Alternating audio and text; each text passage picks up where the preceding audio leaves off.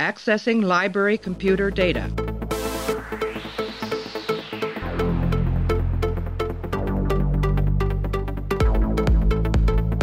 Out there are no saints.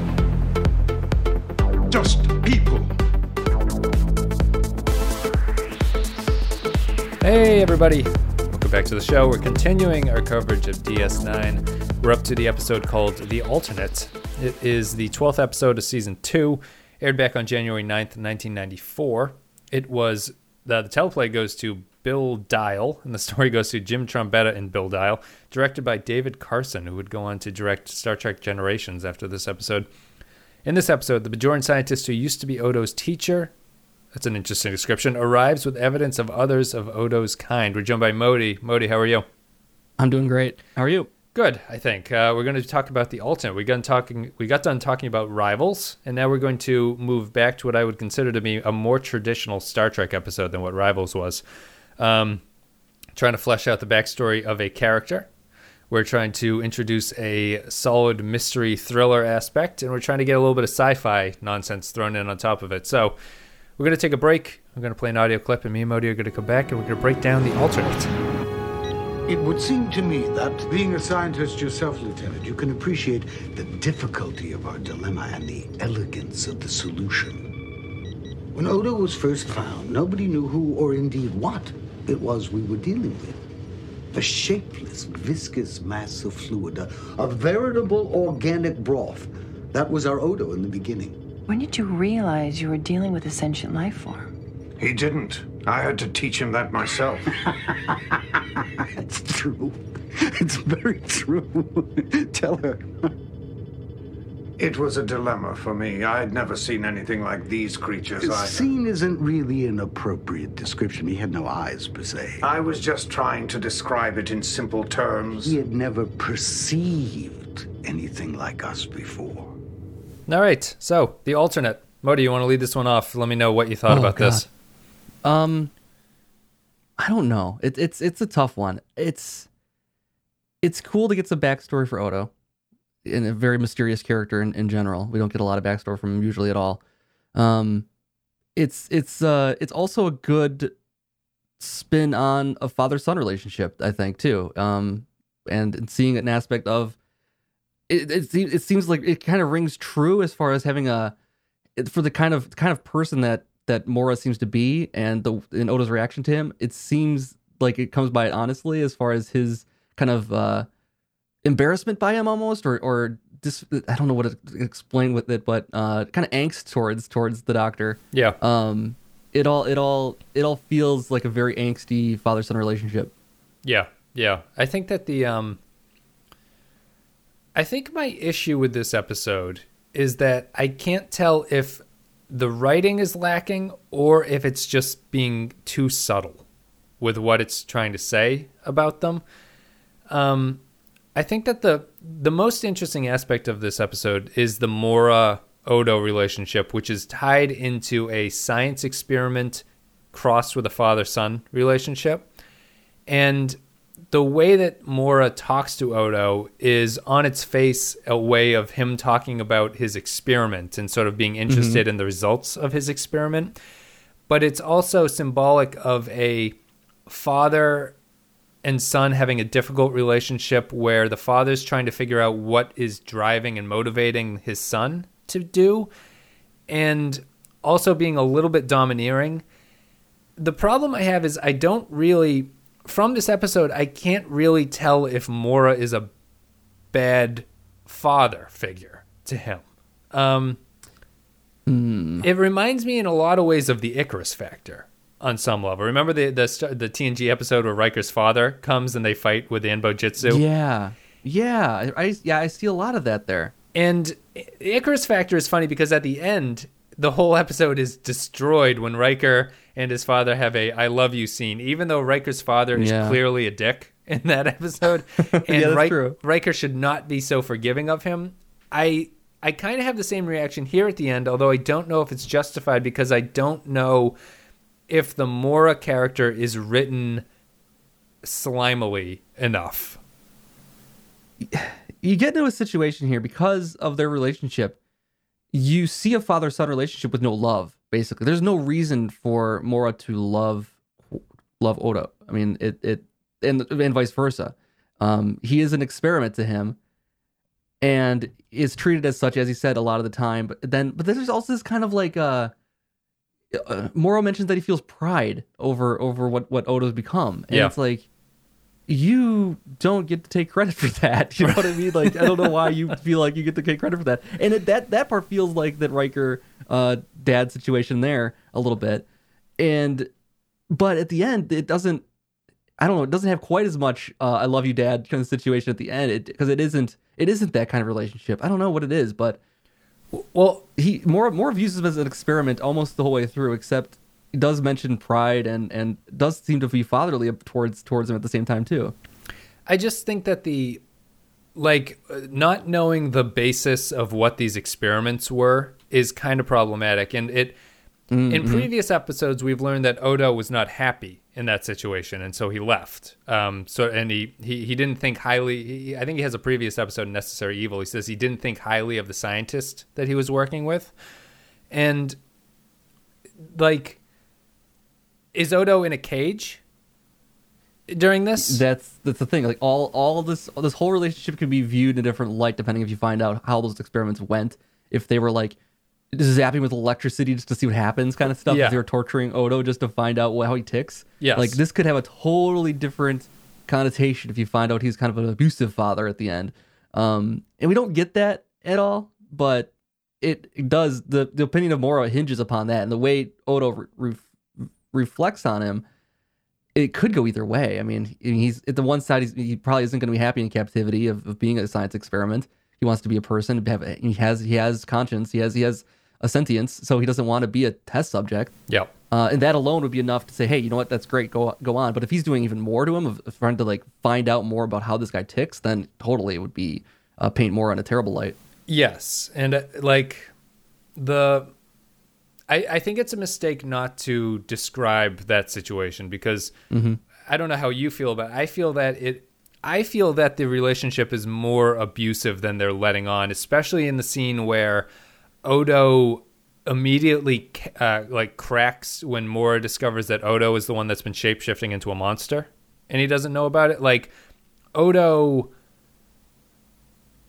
and the monster thing, I think, is supposed to be symbolic of that inner hatred of Mora.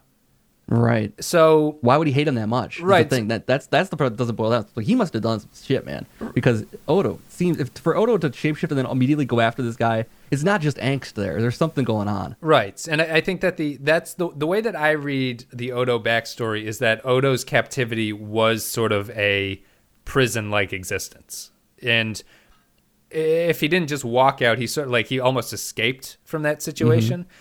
And they don't really clarify that. They don't bring anything into it. And as you say, the Mora character hinges on you knowing about that. Like, this is a disturbing episode if Mora is that abusive to him. Like, the way it wraps up, Odo's like, I love you too, because also, he's filled with hate for him.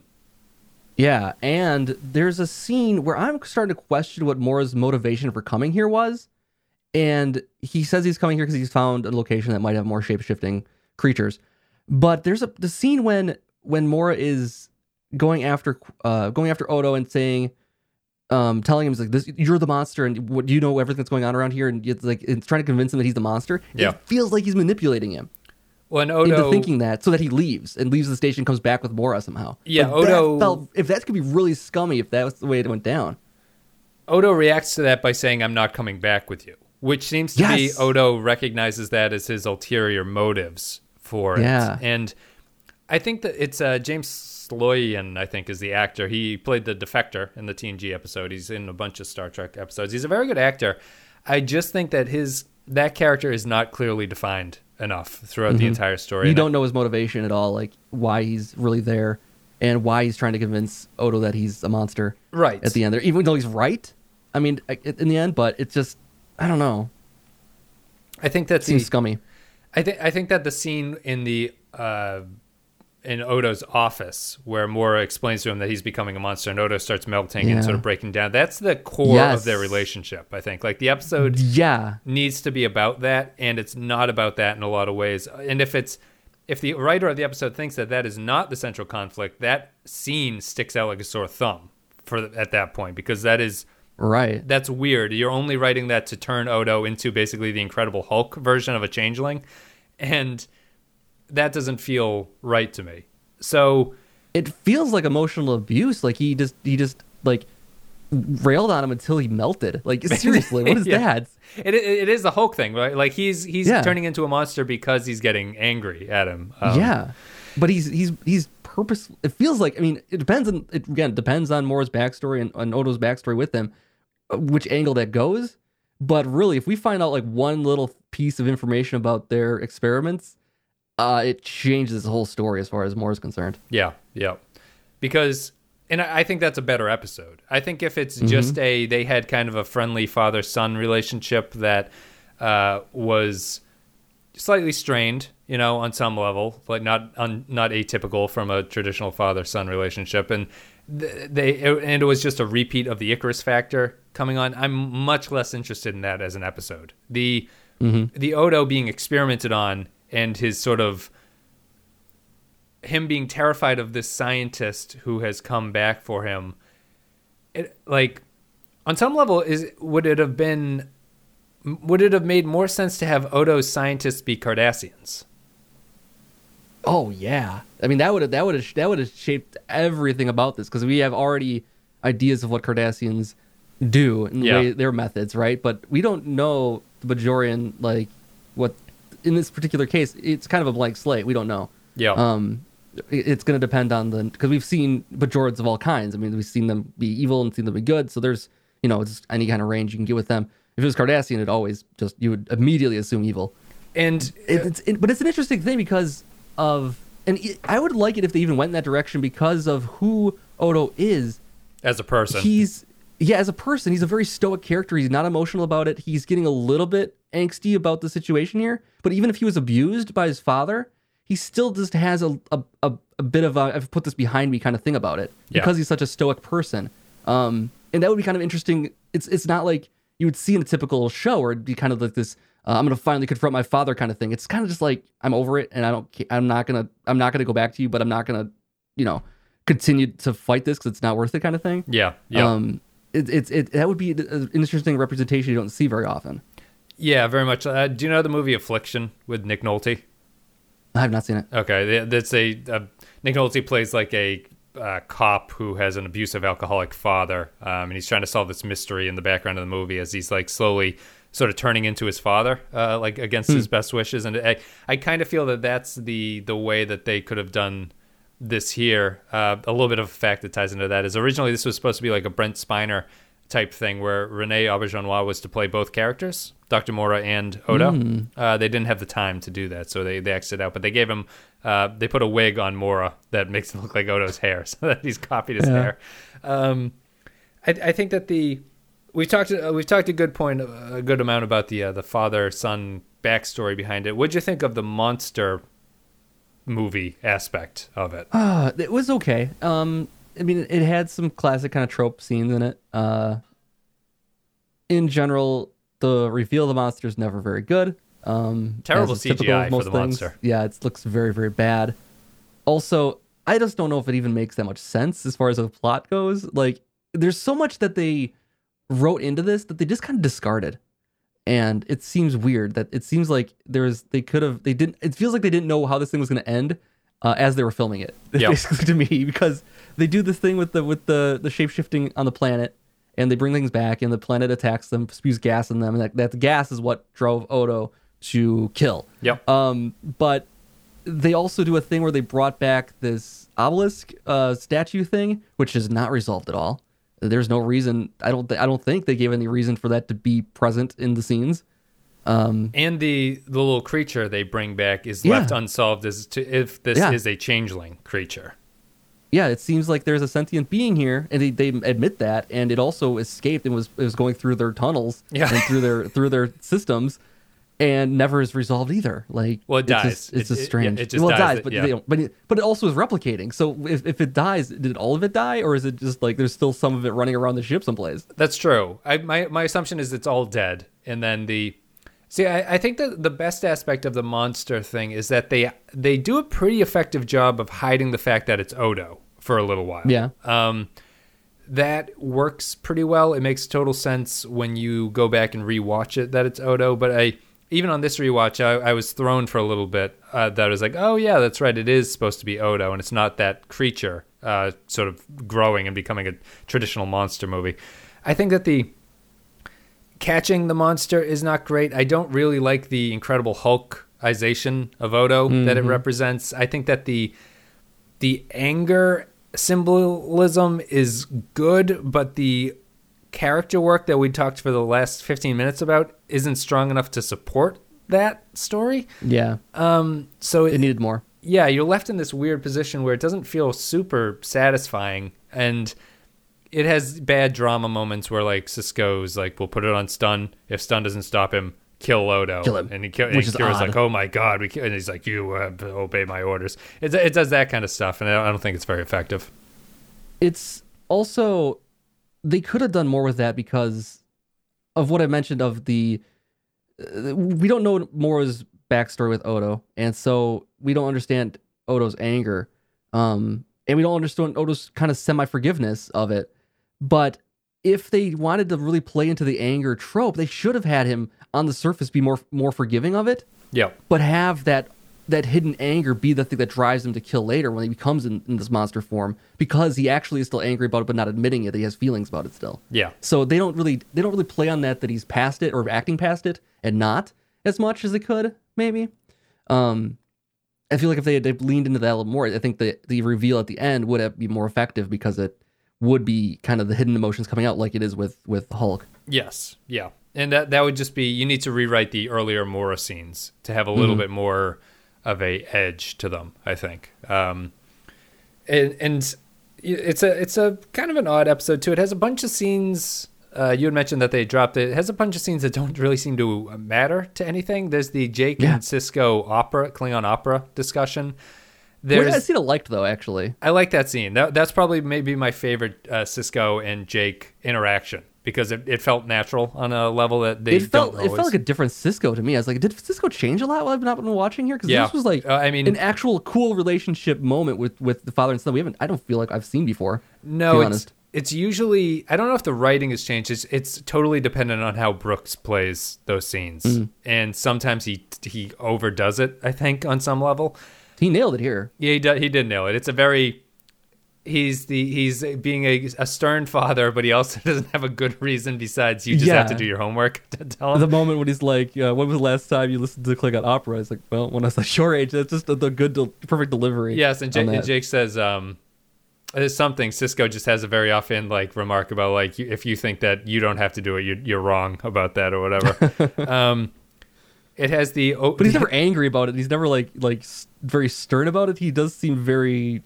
He realizes the whole he's in time. a corner with that argument. He, as soon as that argument starts, he realizes that he's going to be stuck in a corner.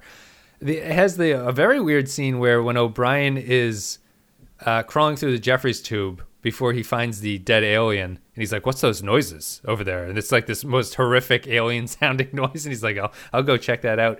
He starts over the comm, sort of having like a live stream diary entry about being in a relationship, which is really odd and weird that no one tells him like, "Chief, focus on the business at hand." It's just an odd little detail that they stick in. Yeah, it's a weird moment.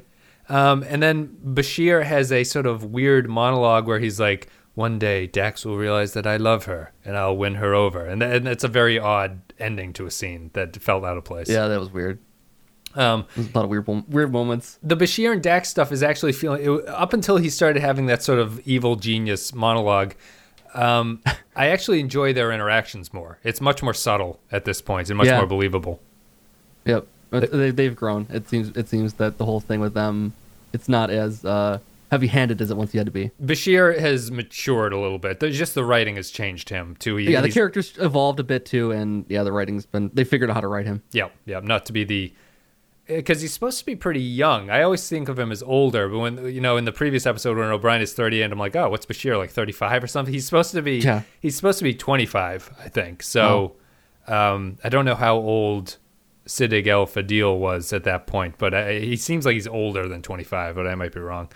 My last point about this kind of felt like, if you agree, this felt like in the podcast previously, we've been complaining about the fact that DS9 doesn't do TNG stories very well. This felt like a TNG story, but it was done DS9 style, and it worked on some level. I could definitely see, like you said, there's elements that we've seen in TNG before. There's Data's father-son relationship. There's Riker's. I mean, these are tropes that are kind of recycled in a new way for this, and it does feel like those did. Yeah, for sure. Yeah, and it's just the very monster of a week feels like a TNG type activity and stuff like that. It just feels like a much improved version of what those things are. So we're going to take a break. We're going to come back. We're going to play patron thoughts, or not play them, but we're going to read some patron thoughts, and then we are going to give our final ratings, and then we'll call it a day. Then the possibility exists. It doesn't! I do not commit criminal acts. It is not in my nature. Isn't it? The gas. Maybe it was the gas on the planet. It affected all of you. It must have done something to me. A possibility. That has to be it. Certainly worthy of an investigation. Dr. Bashir. Dr. Bashir will not understand any of this. Except that you have turned into some kind of uncontrolled thing that tried to kill him. Really, Odo? What do you think they'll do with you? Do? They won't know what to do with you. They'll put you in a high-security prison or quarantine you on a deserted asteroid in the Gamma Quadrant. Odo, they'll put you in a zoo. I don't believe that. You don't know them. What other humanoid have you been able to trust except me? What makes you think I trust you? All right, so patron thoughts for the alternate. If you guys support the show at patreon.com/thepensky-file. You give a couple $1 a month, you get extra podcasts. You also get the ability to chime in on upcoming episodes, and we'll read your thoughts on the podcast. I don't know why I said that like a New York. Read your thoughts. We're going read your thoughts. We're going to read some. We're going to read your thoughts, kid. We're going to go through those things now. So if you want to support the show, go to patreon.com/thepensky-file, and that's the best way to do it. Holly McLaughlin writes, The Alternate. I don't really understand this one. Never have. Looking forward to this episode so you can straighten me out. Hopefully we did. Let us know, Holly, if we did. Nailed it. Hopefully. I similarly feel confused about the episode. I think our discussion sort of delved into that. Stephen Cobb writes, The Alternate. Dr. Moore's character is interesting. The actor does a great job with the character, making their motivations and attitudes believable. The rest of the episode is a meh. The rambling monologues of O'Brien and the Jeffrey Stube and Bashir after Dax turns him down feel forced. I probably disagree with you a little bit, Steve. And I think the actor does a good job. I think his writing could have been improved a little bit. Yeah. Let's see. Matthew Ross, The Alternate. I really enjoyed the bug hunt aspect and actually thought the reveal that Odo is the same thing was handled well, and it kept me slightly guessing as to when I saw it. When I saw it originally when it was broadcast. The misdirection in the small petri dish item to the pylon. I thought the creature was actually one of those other things. Even now, not remembering, I thought it was the pylon. But the hiding in plain sight issue and the chaos was interesting and made Odo not only vulnerable but dangerous, however, not unstoppable and mildly indestructible like Data. The issues Odo has had with his father makes me hear whining at home. Stop it, Daddy. Don't mention me on the Pensky file. And the fact that in some ways we may disagree and almost dislike our own parents, but then come around to respect and understanding. Yeah, it's all about that. I guess maybe it depends on what Bora did, though. Yes, it depends on what Bora did. Story. And maybe your own perspective on that kind of relationship might color things for you. Kyle Barrett, The Alternate. I like having Odo be his usual confident self in the first scene with Quark before then seeing the contrast when Mora Pol turns up and he starts acting like a grumpy teenager embarrassed by his parents.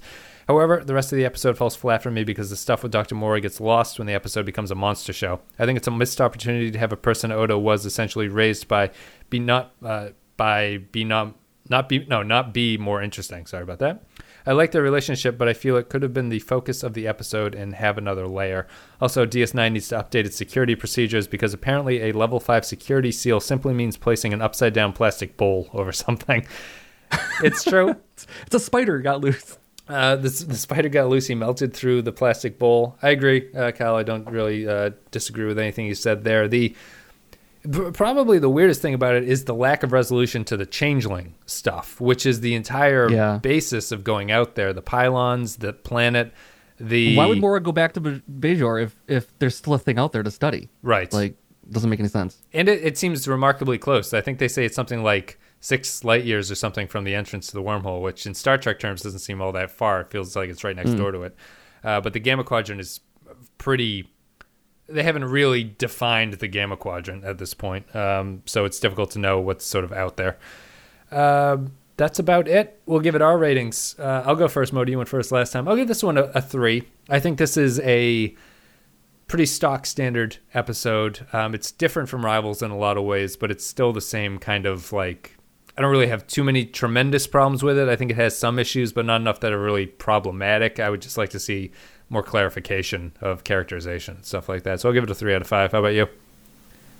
I was gonna. It's kind of the same boat as me. As I think last time I gave it a 4. This time I'm gonna give it a 3. Kind of adding a half a point to each because of, or subtracting half a point just due to writing. Yeah. So I removed a half a point from this one for writing, but so does the 3 for me. Okay. It could have been a little bit redone on some level. I find it more it could interesting. Be better. It could be a lot better. I find it more interesting than Rivals, but less well executed on some level, if that makes any sense. But it's that makes sense. It's a little bit of a strange one. Anyway, guys, if you want to support the show, Patreon is the way to go. Patreon.com/The File. Social media links are all in the blurbs below. Check that out. Let's see here. Modi's channel. I'll put a link to that. You can check that out on youtube.com. And we'll be back with... What the hell is after this? It's a famous one, isn't it? Armageddon Game. Yes, Armageddon Game is the one after this. So we have a couple strong episodes coming up. Modi, non sequitur endings. Do you want to go first? Or I can go first? You go first. What the hell was it? Oh, right. I tweeted. I was like, I just had a flash of fear as like I had something, and then you're like, you go, and it's like I don't remember it all. It's been. I was just looking at since I had to do the website, the PenskePodcast.com, because we got compromised by some Chinese malware. I had to redesign or retheme it and sort of fill out everything. So I put up all these pictures, and I've been going through all the posts. It's incredibly tedious uploading a picture that'll serve as like the featured image for each one.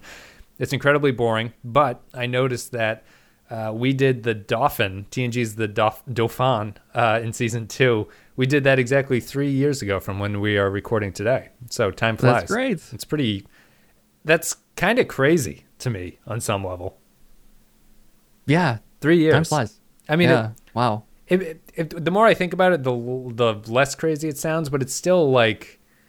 Been doing this a long time. Yeah, it's been a long time. It's more the fact that like we've known each other for 3 years, which is kind of that's that too. It's just a strange thing. Well, we go way back even before that though too. That's right. When we did our old podcast, the very first podcast. Well, we basically started our channels at like the exact same time, pretty much. Yes, and I don't think my channel didn't exist for that much before the Star Trek. Maybe 4 years. It was maybe a year before the Star Trek stuff started, and I started doing that. But yeah, it's been 4 years if you look at it that way, which is interesting, which is like fascinating on some level. Anyway, do you have a non sequitur? I started playing A Way Out. It's a new game from EA, made by the guys that did Brothers: A Tale of Two Sons. Mm-hmm. And it's a co-op split-screen game you can play online, actually. And it's kind of a prison escape game. We're playing. It's a third-person perspective, high realism, set in like the 70s, I think. Sure. You're trying to escape from this prison and get revenge on this guy that wronged you both. But it's a cool game. It's a cool split-screen game, and it's also the way I've never seen this done before. But you can buy one copy, and you can invite a friend to it that doesn't even own it, and they can play it with you, and nice. They don't have to buy a second copy. Which I've never seen any title do that before, which is really, really cool. Yeah, it seems like a good idea. It's on Steam. It is on Origin. EA's thing. Okay. Does that's fascinating. It seems like a good idea, basically. Yeah. It's gonna introduce a lot of people to the game. Now I can't play it anymore without my buddy, so right. it limits me from getting to enjoy it any more than I already have. I guess my non sequitur for that would just be game related. I installed an emulator recently, and I don't have the patience for emulators. I think I just cannot. It's a lot of setup. It's so much. I can't believe it's this difficult at this day and age to emulate things. I know they want it to be difficult, but it's like every step of the way is clunky. Like trying to figure out which emulator to use, trying to find a ROM, and all the ROM sites basically look like the sleaziest sites on the internet that you can find. Disreputable. Like all the downloading you're doing is just like everything you download, you scan it 7 times to make sure that nothing's wrong with it. Just to be sure. It's like, and the point of this would just be like, can goddamn companies just get their stuff onto some kind of virtual store so I don't have to do this? You'll pay money for it. It's like the iTunes. You're going through an illegal means to get a thing that should just exist. Right. And I would easily... It's Napster before iTunes, you know? Yeah, I would easily pay it. I don't want to do the emulator. It sucks. I don't like the experience. Put it at a good price and you buy it. Just put it on your store. It's fine.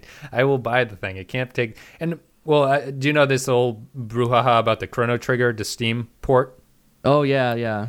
And stop doing that kind of stuff. Why are you... Well, I played Chrono Trigger as an emulator on my phone a few years ago, and that worked nicely. Like, it was like, oh, this is perfect. Like, I don't expect a whole lot of the quality, but it's all working fine. And actually, to be honest, if you do Android emulators, it's way easier than trying to do it in PC. Is it? Okay, interesting. Yeah.